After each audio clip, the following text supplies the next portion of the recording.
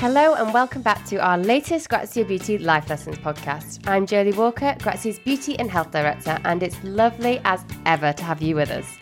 On today's show...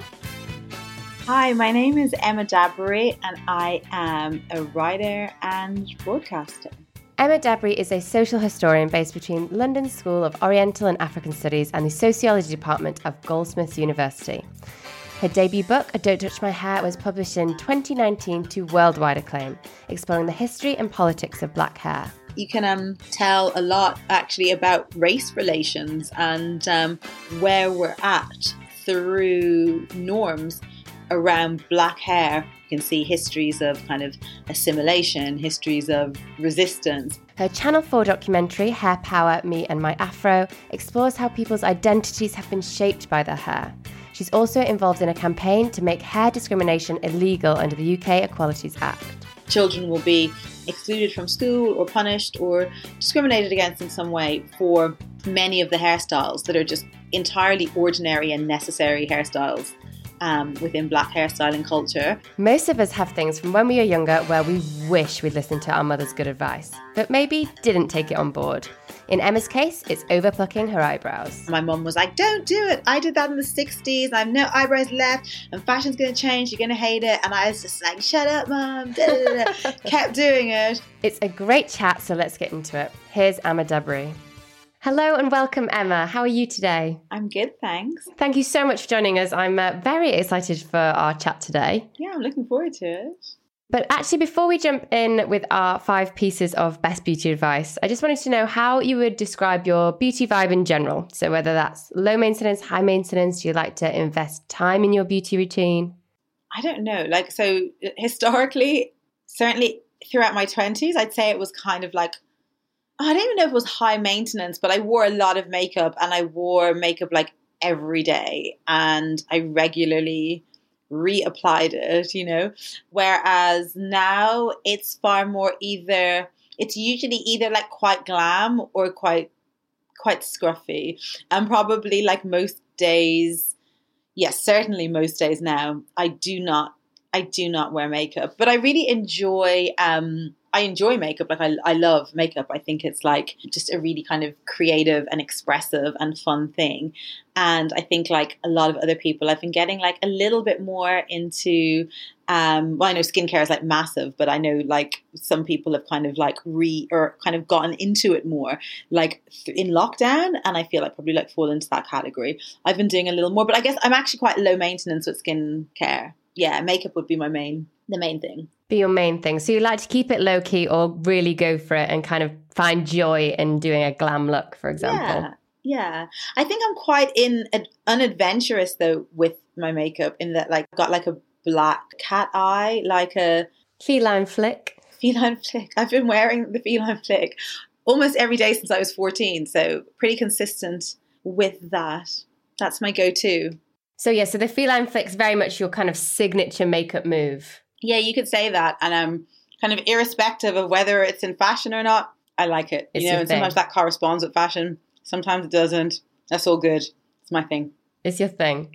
And obviously in 2019, you launched your brilliant book, Don't Touch My Hair, to global acclaim. And towards the end of last year, you led the conversation on Channel 4's documentary, Hair Power, Me and My Afro.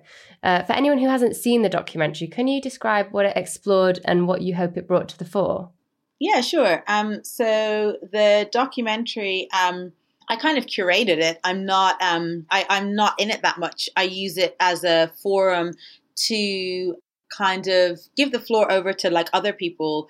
And there's a narrative that's like weaved through the hair stories of a broad range of contributors. And then I just kind of link that together with some of the themes of the book, Don't Touch My Hair. So really, I think what it does is speak to the broad diversity that exists within Black hairstyling culture.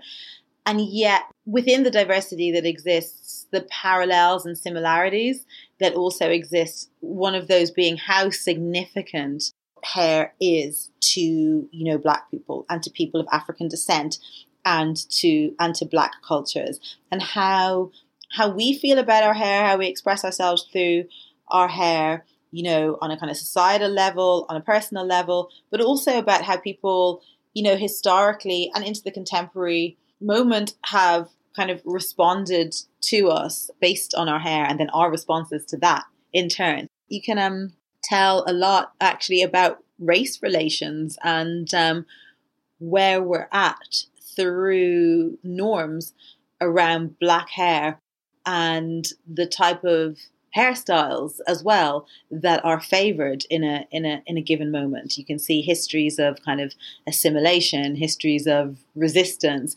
You can see how people are discriminated against, how people are, kind of punitive forces are used, or how people express joy. There's a lot that can be moments that are kind of more kind of about like freedom and resistance and lots of different things. So the hair is a lens through which to look at a lot of other things. And also, Emma, you've been involved in working to make hair discrimination illegal in the UK Equalities Act. Can you just tell us a little bit more about this and your work on this? Yeah, sure. So the level of school exclusions that were happening to black children of African descent, for doing nothing more than wearing their hair as it grows from their heads, or because of the texture of our hair, you can't really, for maintenance, you don't always leave it out because it can get tangled, it dries out. We will put it in protective styles. So things like locks and braids and twists is not just fashion, it's also a method of maintaining our hair. It's part of looking after our hair. But our hair has quite different needs and characteristics to Caucasian hair. And there seems to be a real lack of understanding about those hairstyles. So children will be excluded from school or punished or discriminated against in some way for many of the hairstyles that are just entirely ordinary and necessary hairstyles within black hairstyling culture.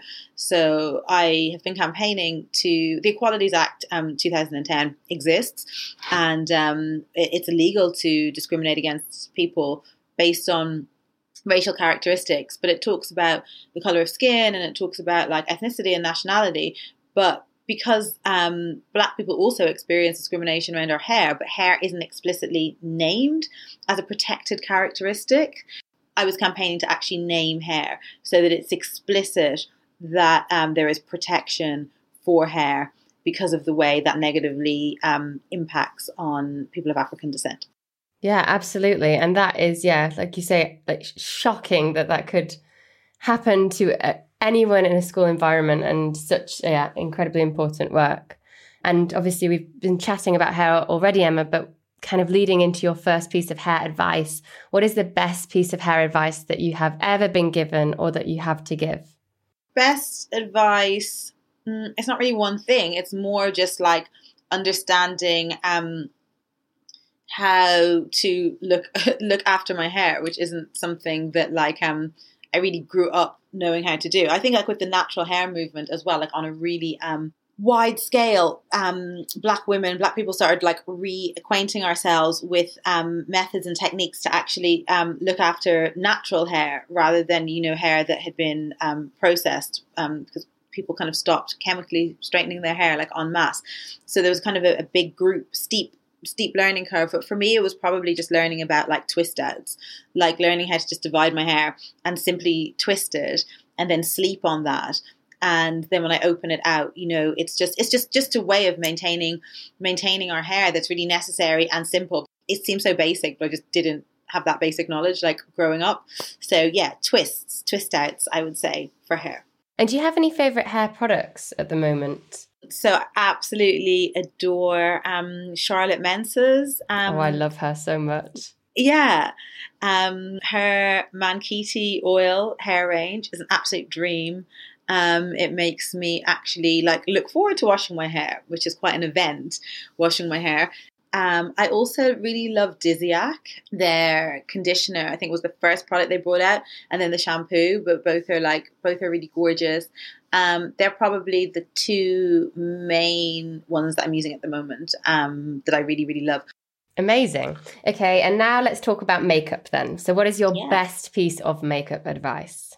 I don't really feel like I've ever gotten that much makeup advice, but that I would give to somebody else is, I grew up like caking my face in foundation, and usually foundation that didn't suit. Like when I was growing up in Ireland, you couldn't buy makeup for like any darker skin tones because there were just no people of color there whatsoever. I used to order like a foundation from England, from like a theatrical makeup shop, to just wear foundation. But before I did that, and I was just caking myself in the foundation that was far too light. Even after that, just this assumption that I just needed to wear foundation and that I needed to have this kind of full face of coverage. And then I guess learning that, no, you don't need, you can still have like coverage that's like much lighter, or you can just use foundation, on certain parts of your face rather than the entire face for maybe just like a lighter look. So for me, that was quite a revelation, but no one really told me. You figured it out on your own. But I think that's such a good tip as well. And something that I like to do is like pinpointing foundation. So it doesn't feel like a mask, just kind of touching up where you want to and letting your real skin shine through. Exactly. Brilliant. Love it. Well, we'll be right back with Emma after this. Welcome back. So we are going on to our third piece of advice with Emma, which is around fragrance. So yes, fragrance. What is your best piece of fragrance advice, Emma? So I'm really like funny about fragrance in that like I don't like most perfumes. They actually they just feel like too much and overbearing. But then I have like, one or two that I just absolutely adore, and they're kind of like signature scents. So with fragrance, I'd say it's like identifying like a smell that makes you, that's really like evocative and that just makes you feel, oh, sorry, when I'm actually thinking about the perfumes that I love, I'm like, feel really like... They take you away. They take your mind away. Yeah. Yeah. So like to just find like that scent that makes you feel like that. And it can just like transform your whole day, I think the power of scent is so much, and we often like overlook it. So yeah, just I guess experimenting till you find one that is just kind of magical. And what are your magical scents? So there's one that I love. It's actually very heavy, but I just find it so evocative. It's called like Portrait of a Lady. I think they just sell it at Liberty. Yes, love that one. That was my go-to for a long time. But then I moved my one of the moment that I hope I'm pronouncing, when you just see something written all the time and then like you never say it. Yeah, and you can't pronounce it. What is it called? I might know it. It's called Nordic. So it's Maya and then Njie, Njie, Maya Njie. The woman that makes it is Swedish and West African. So it's like inspired by her Swedish and West African heritage. So I think I find that quite appealing. Not that I'm Swedish, but like I'm Irish and West African. I just find her range like really, really evocative. But Nordic and Tropica, oh my God, they are so good. So good. Like the best. I haven't smelt those. I want to try those. Just yeah, they're your signature. I'm speechless. You're speechless. Okay, so let's go on to nails. Do you have a best piece of nail advice? Okay, so I don't think this is like necessarily like for everybody, but it's like for me. I started getting like acrylics in, oh my God, like everyone does acrylics now and it's just like very normal. I started getting them when I started going back to Atlanta as a teenager in the 90s. And I'd come back to Dublin and you couldn't get acrylics done there. And it was like perceived as like a very black thing. And there was actually kind of like a stigma around it, like it was so different to how it is now, where it's just like everyone does it just kind of as ordinary. But anyway, I got really addicted to it because, once you're used to having those long, glamorous, like elegant nails, it's really hard. And also my fingers are like quite short and my hands are quite small. So I was like, I can't look at my hands without like acrylic or gel. So I was just wearing them all the time and just like ruining my nails. And I think just realizing that I was enough with my natural nails, which don't grow very long. And I think the when nail art as well just started to happen on kind of natural length nails, just getting like shellac or something, but it just being a natural length, that was really transformative for me as well. Much as I love how the longer ones look, they're not practical for me personally at the moment with like young children and just like running around and whatnot. And I can just like let my own natural nails like be healthy. Do their thing. And you're a fan of a little bit of nail art. Oh yeah, I love it. I love nail art. Like I love all the innovation and creativity like around nail culture. Absolutely. Because it's such like it's a part of our body that was just like I said, it was really big in like Black culture, but kind of outside of that, as far as I saw, nails weren't really like such a big thing. But it's such a visible part of your body that why not adorn it? You know, why not like do something with it? No, I love that. Like, think about how much we look at our hands all day, especially now typing away on laptops. If you can have a color or a nail that gives you a bit of a mood boost, then yeah, absolutely. Okay, your fifth piece of advice, Emma, let's talk about self-care. What's the best piece of self-care advice that you've ever been given or that you have to give? So for me, I don't think I was given it, but I will give it to others. For me, it would be meditation. Like I started practicing transcendental meditation about 8 years ago, and I've practiced it quite regularly since then. And I really noticed the difference when I work it into my schedule and when I don't have time to do it. You know, I think taking that time out when possible and trying to make that time to just, you know, sit with yourself, tap into other forms of consciousness, to just deconnect from all the overstimulation and all the distractions, and just kind of have a kind of realignment check in with yourself is just like so grounding and transformative. So yeah, if people can kind of try and practice meditation, I think that's something really great in terms of self-care. Is it something that you found easy from the get-go? Like it's something that I always kind of struggle to get into the groove with, but I know some people find it super easy. Did you, or did it take time to work up to a level where you felt comfortable with it? Yeah, the reason transcendental meditation was particularly appealing to me was because it wasn't one of the ones where you just have to completely empty your mind. And when there was that imperative, or I felt that pressure with other forms of meditation, I'd immediately kind of like panic and be like, oh, I can't do this. Oh, I can't concentrate. Da, da, da. But with transcendental meditation, you're given a mantra. There's like your own personal mantra that's kind of like divined for you. And you have that. You can't tell anybody, but you just, you sit and you repeat it to yourself. So because you have that anchor, because you have that word or that sound that you're repeating, to me, that kind of removed all the pressure that I found like with the way other forms of meditation were at least being described to me. And that anchor really helped me. And then you do kind of go off, or all types of exciting things happen. That sounds amazing. And did you chose this word or this phrase, or are you giving it to someone? Like, how does it work, that type of meditation? Yeah. You do a course and you go, I don't know what the person is called. It was quite a long time ago. But the teacher, that's what they call it. They like, and I can't even remember the process, but they divine the word for you, and then they tell you what the word is, and then you can't tell anybody. So nobody knows my word. The other day, my son was just like, "What? There's a secret word. What is it?" And I was like, "I'm not telling you." Just like, come on, you have to tell me. I bet he's going to keep on asking about that. I think he's forgotten now, actually. Okay. He did ask me relentlessly for about half an hour, but then he just got bored.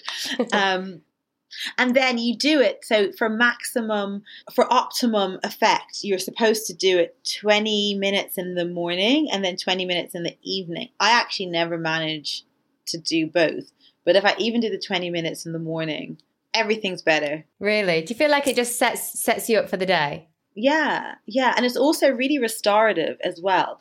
Like, if you're having like sleep deprivation or you're just very tired, there's something about the process that your body, the state that your body goes into while you're doing it, that is comparable. You can't replace sleep, but it's like a deeply like restful state. Emma, I am sold.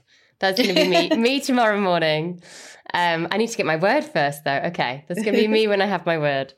Okay, and we have done our 5 pieces of advice. So we always finish with our final question, which is the biggest beauty blunder.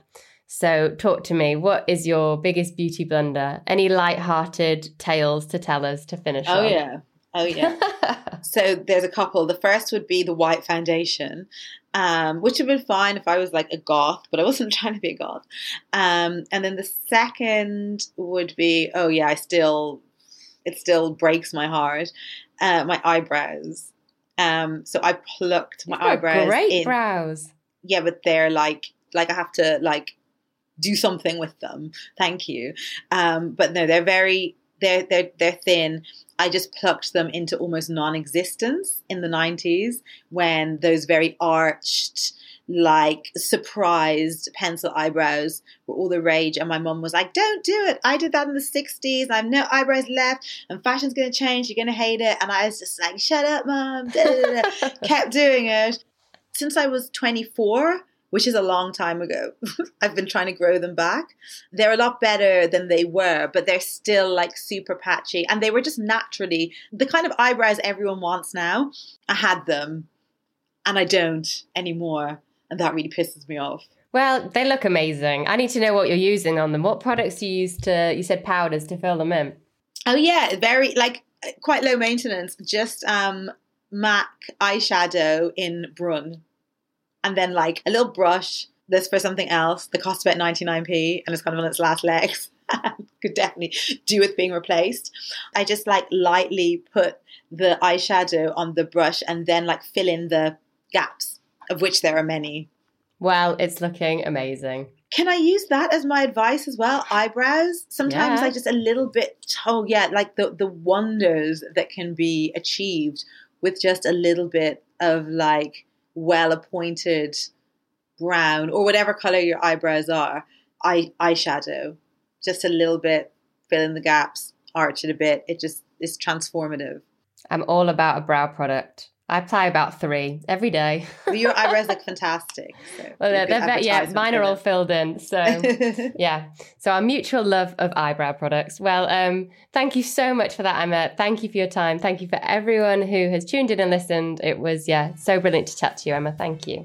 Thanks for having me. And that's Emma Dabiri. I really enjoyed speaking to Emma, listening to her stories and hearing about her favourite products. We say this a lot, I know, but please take a minute to rate and review the Grazia Beauty Life Lessons podcast in Apple Podcasts or wherever you listen to us. So next time, we've got Brooklyn-based celebrity makeup artist and influencer, Katie Jane Hughes. If I'm going out to a shoot or a job with a client or a celebrity client of mine, I'm not really always going to want to rock up with a full, colourful kind of tie-dye coloured eye on my face. But if I know I'm just going to be pottering around the house, it might be a perfect day to experiment with that kind of thing and show it off on the internet and be like, hey, this is a fun style of makeup you can try if you're also trying to get ready for a post-lockdown party or, whatever it is. It'll be another great one, so I'll see you then.